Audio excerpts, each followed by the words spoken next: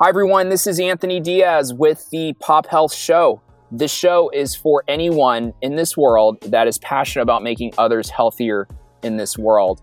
I am super excited today to have Peter Longo on the show. So Peter has a very interesting background, very vast background in taking products to market, right? And for go-to-market strategies with providers and payers. Lots of great solutions out there. How do you get them in? Providers and payers, hard to sell to. Peter has some secrets. Peter has a great history in this space. I'm excited to have him on the show. Peter, welcome to the show. Thank you, Anthony. Excited to be here. I love what you're doing, Anthony. Our industry, healthcare, we need more dialogue, more excitement. So I'm excited that you're doing this, Anthony. Amen. Amen. No, I appreciate it, Peter. No, thanks for being on. Thanks for making time. Peter, take us back. Take us to your origin story. Take us a little bit into how you got started. What led you? What are the steps that led you kind of to where you're at today? Wow. So that's a good one, Anthony. So I tell everyone I'm from beautiful Southern California. After college, I thought I'd work in China just for a month or two, and they paid so well. I stayed for a few years, but I came back to get my MBA. And while I was doing that, my lovely wife, she worked for a company called American Hospital Supply.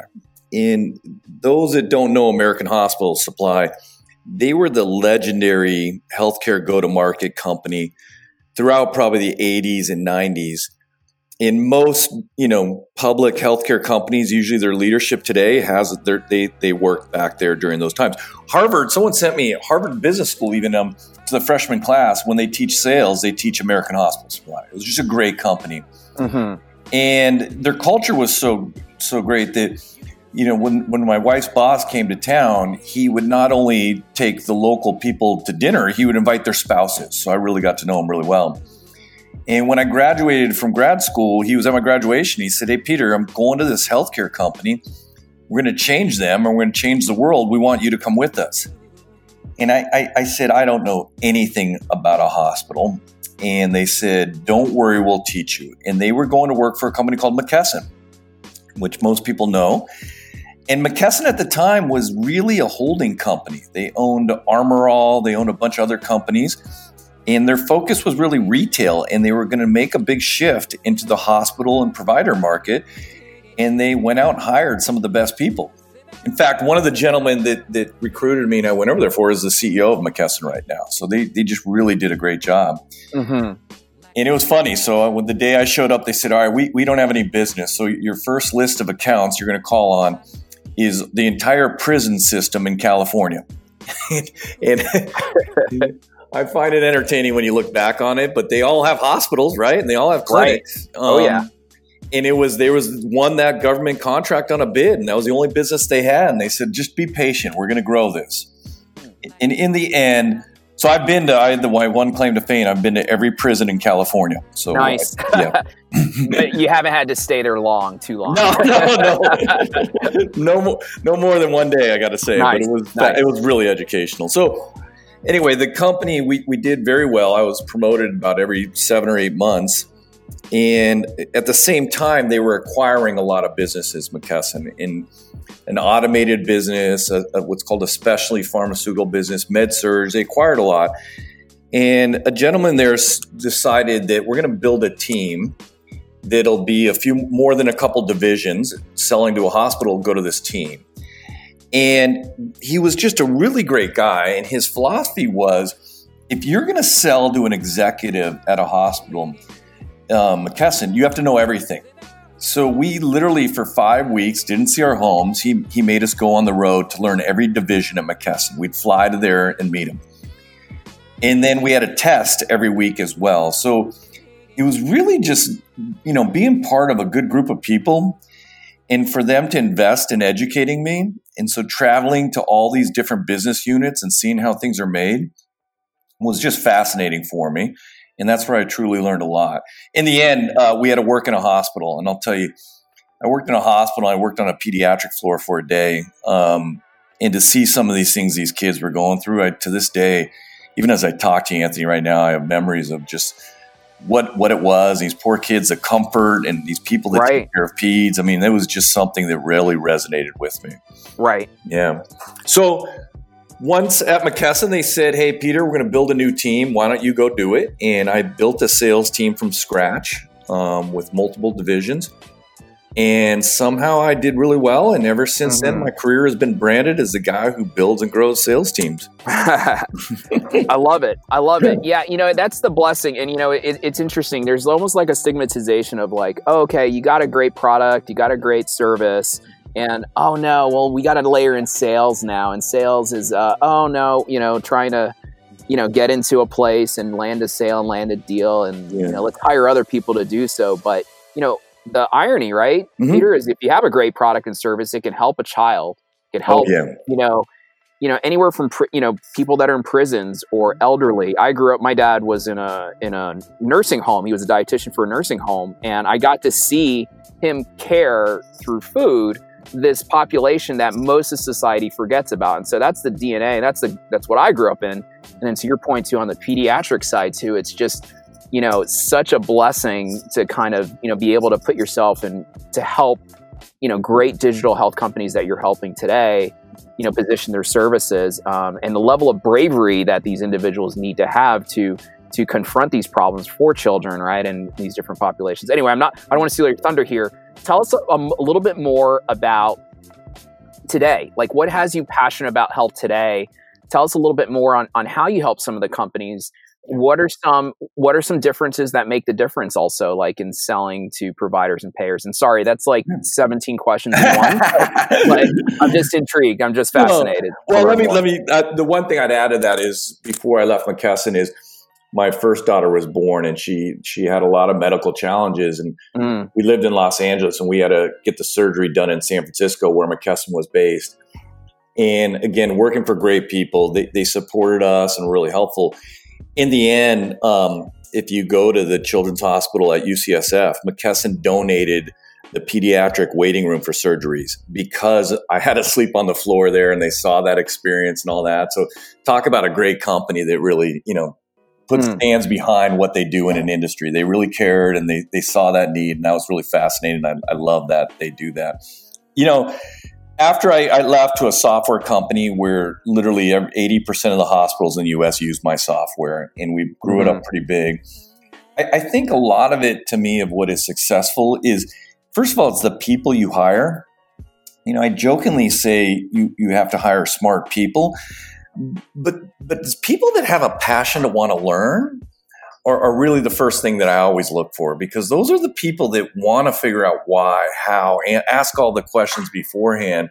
And as well as they're working with, you know, a hospital or a provider, they ask the questions them too. They have this innate curiosity within them. And to me, that's probably one of the biggest things that I look for. I tell the story. I hired two people at the same time, great people, both of them. One person got up to speed within like 6 months on a complex piece of software for a hospital. The other person got up to speed in a year. Two great quality people. But the one person just got up to speed more because they were more curious, more passionate. And so I always look at that as the person that got up to speed in a year was not really all that happy and went off to do something else. And so you want the employees, everyone to be happy what they're doing as well. So I think that's the first thing. And then the other thing I'm a big believer in is a process. You have to have a sales process. You got to really walk through what you're doing, where you're going, and have a plan. You can't just wing it. And no one benefits when you do that, you know? Got it. Yeah. Super, super helpful. So curiosity on the people side. Yeah. And yeah, you know, that's the way I talk about it with my team as well. You know, it's about people, it's about process and technology, but people is all about the foundation, right? And that you're trying to recruit for greatness, right? Depending on the role, if it's a BDR, an SDR, solution engineer. So curiosity, that's interesting. How do you recruit for that? Could you tell what's the one or two questions that you ask a candidate to decipher their level of curiosity in just a few minutes? Is there like one question or two or something you're looking for to discern that? Yeah, I think it's not more a question. It's the other way around. How many questions do they ask of me? Do they ask? Yeah, Right. And it could be almost of anything. Where I grew up, what? I mean, just you kind of can see that. I've met a lot of people. They ask one question in an hour meeting, and that's not, you know, Yeah. That's not great. And so Yeah. I try to give them every opportunity to ask a lot. And I think that's the one trait I really look through in an interview or first meeting with someone. Right. Strong, you know. And if they do ask that one question, you're probably making sure it's not, you know, what's the base salary for this role? Exactly.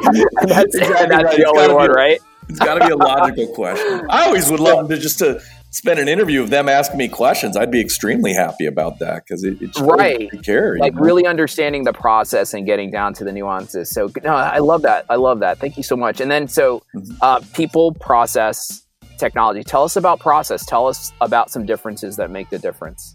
Yeah. So a lot of it was just experiences I had in my life and working that I realized helped me. And I'd say selling with the sales process, whereas you take basically 5 steps, it could be 10, but you don't move on to the next step until you've completed the first one. And that might be so much as meeting all the people that are on a committee or and satisfying that you have something that they each win out of it. So every process can be different for a solution, but I feel like you have to follow it. So here's an example. When we were with McKesson, we owned bought a company that sold these robotics. And I was head of sales process for McKesson for a while there.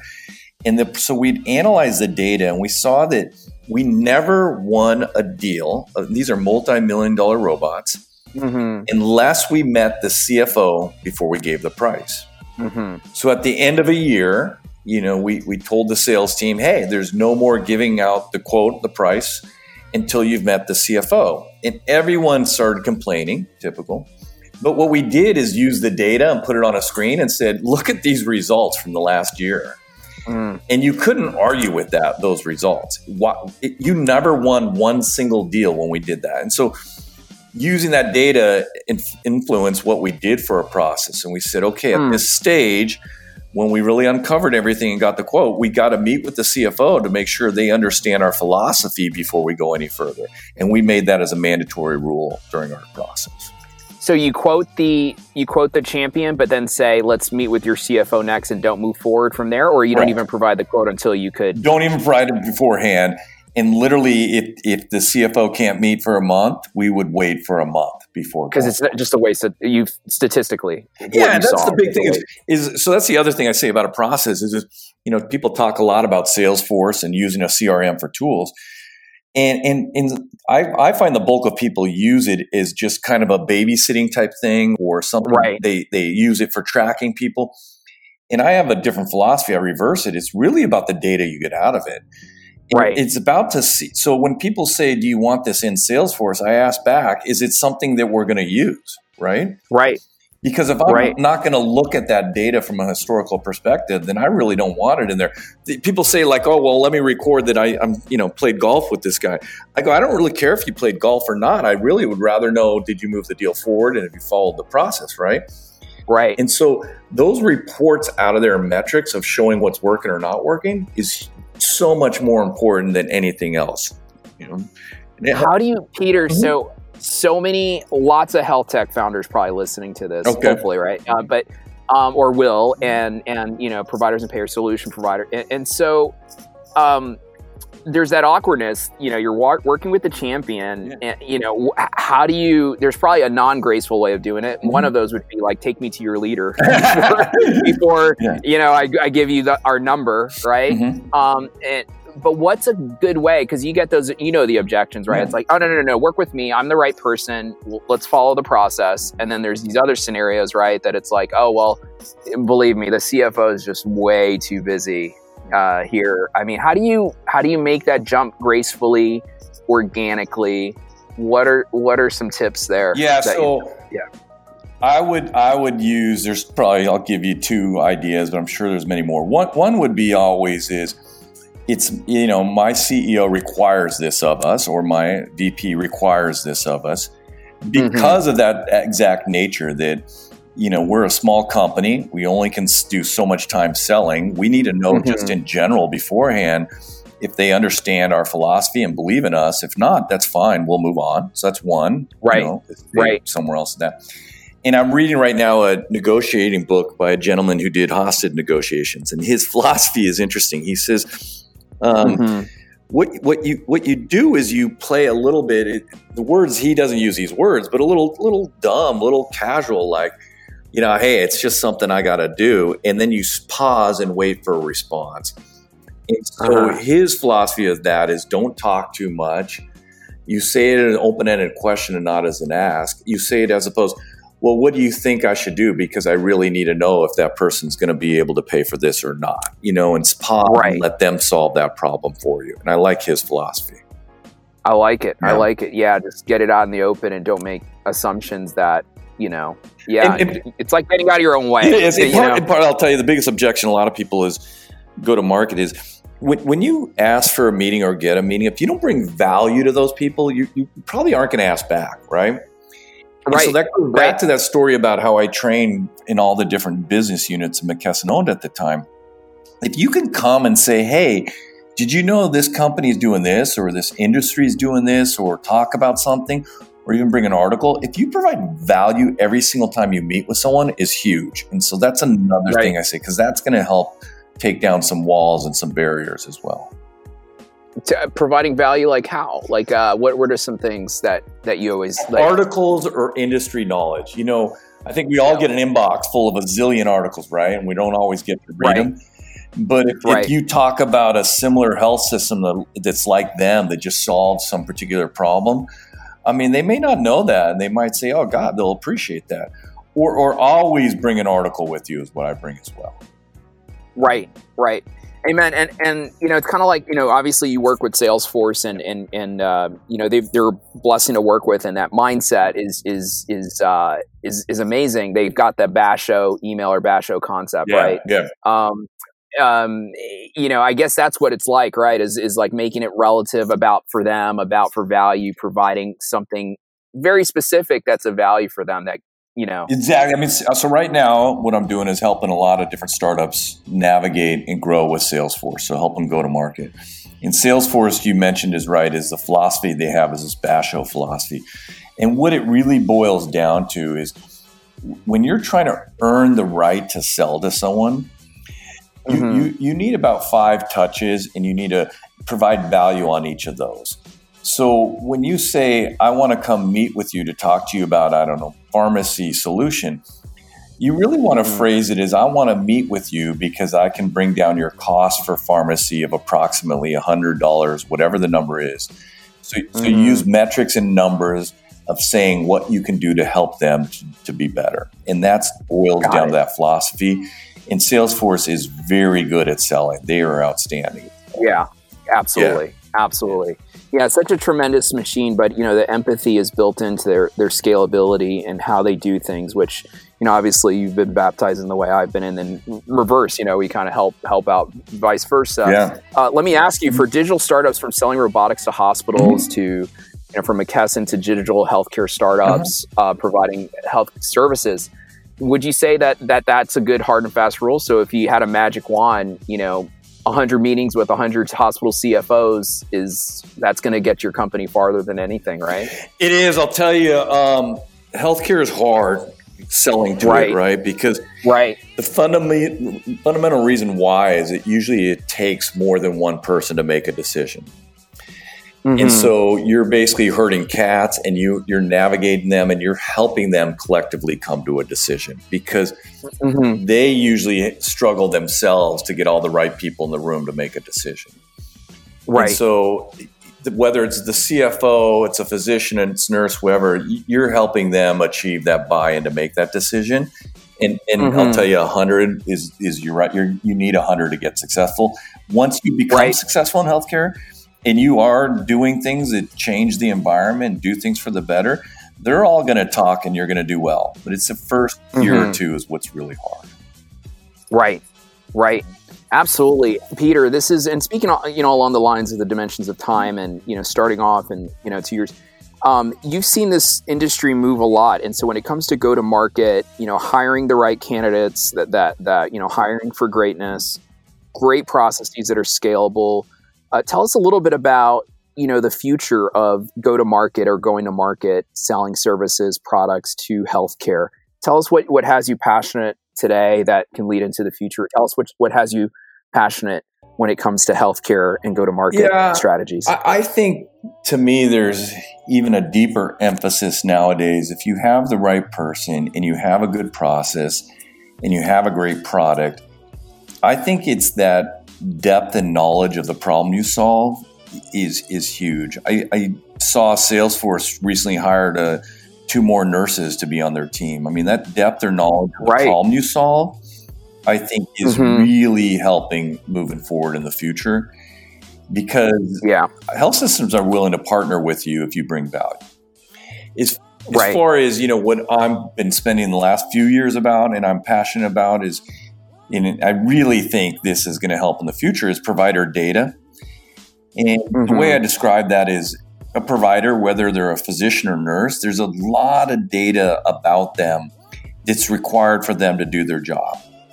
Whether it be their medical license or DEA license, it's where they practice, what days they see patients. Are they taking new patients? It goes on. And this data, pieces of it are used to do different workflows.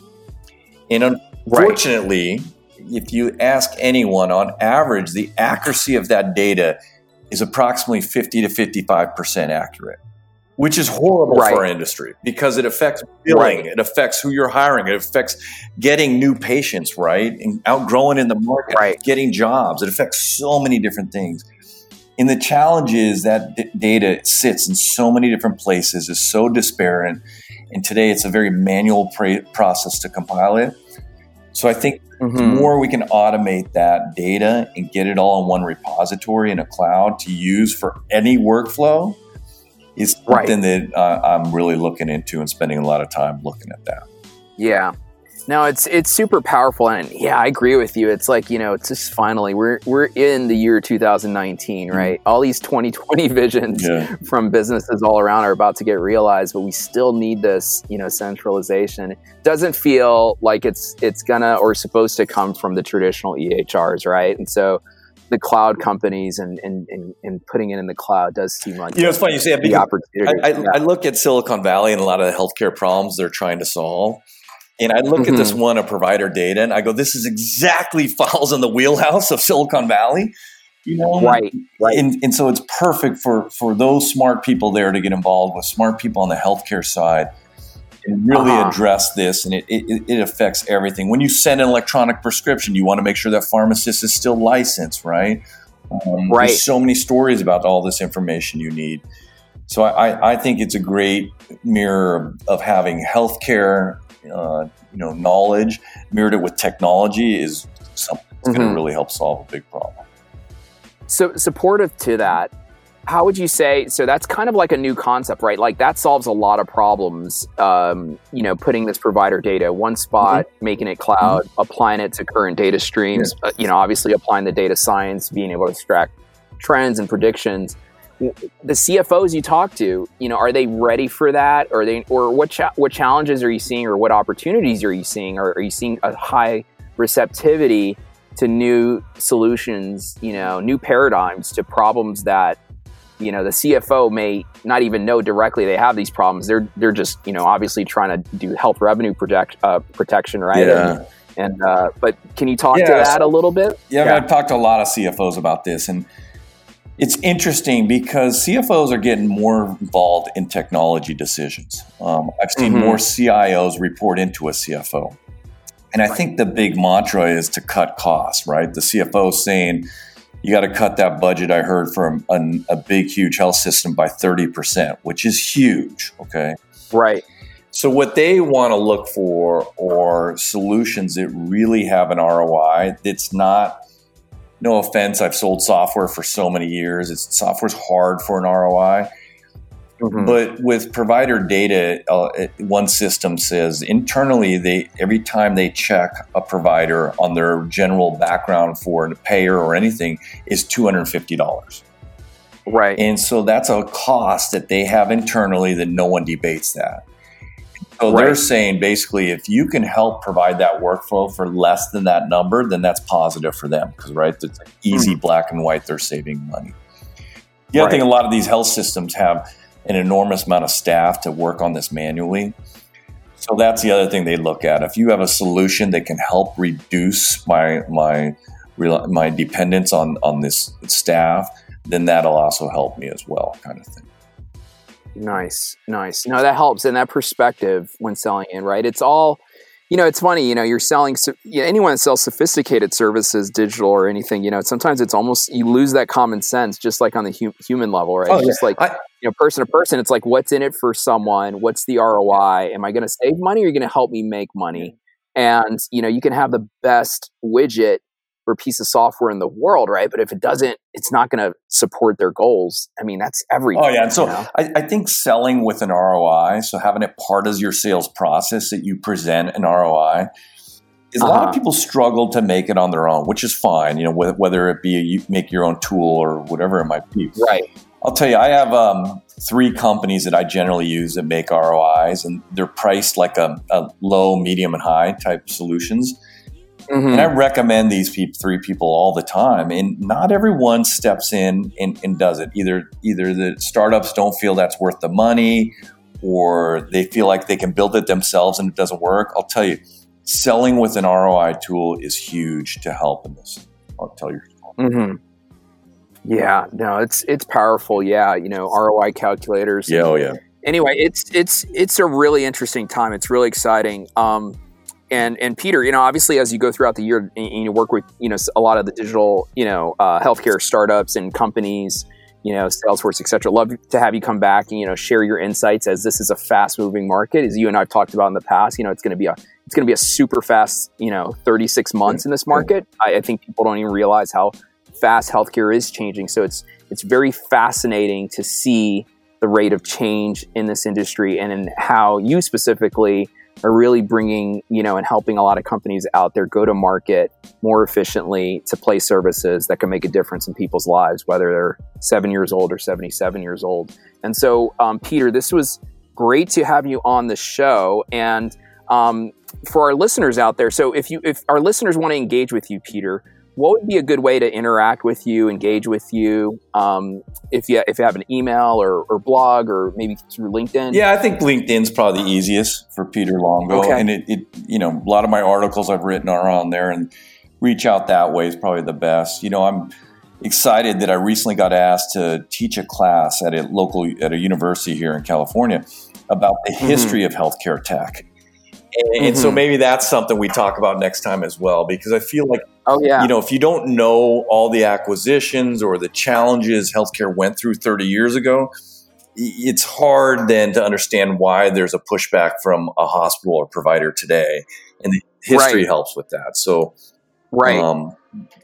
I love that. Yeah, that would be great and exciting. And then, obviously once you do that, if you have a link, we love to update the show notes and, get that out. Oh yeah, absolutely. I'm a little nervous about doing it. It's going to be my first time being a professor, but heck, let's try it, right? I think it's going to be fun and refreshing. I think we might have talked about it in the past, but yeah, it's almost like the, business schools. It was you or someone else. There's the MBAs, and like business schools need an MBS, Masters of Sales.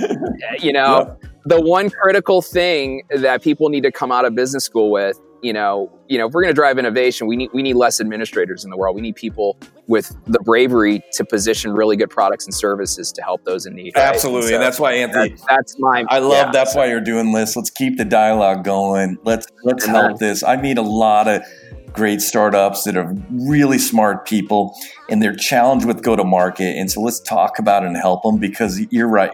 Ultimately, it's going to help that kid in that hospital, right? And that's what we want. Absolutely.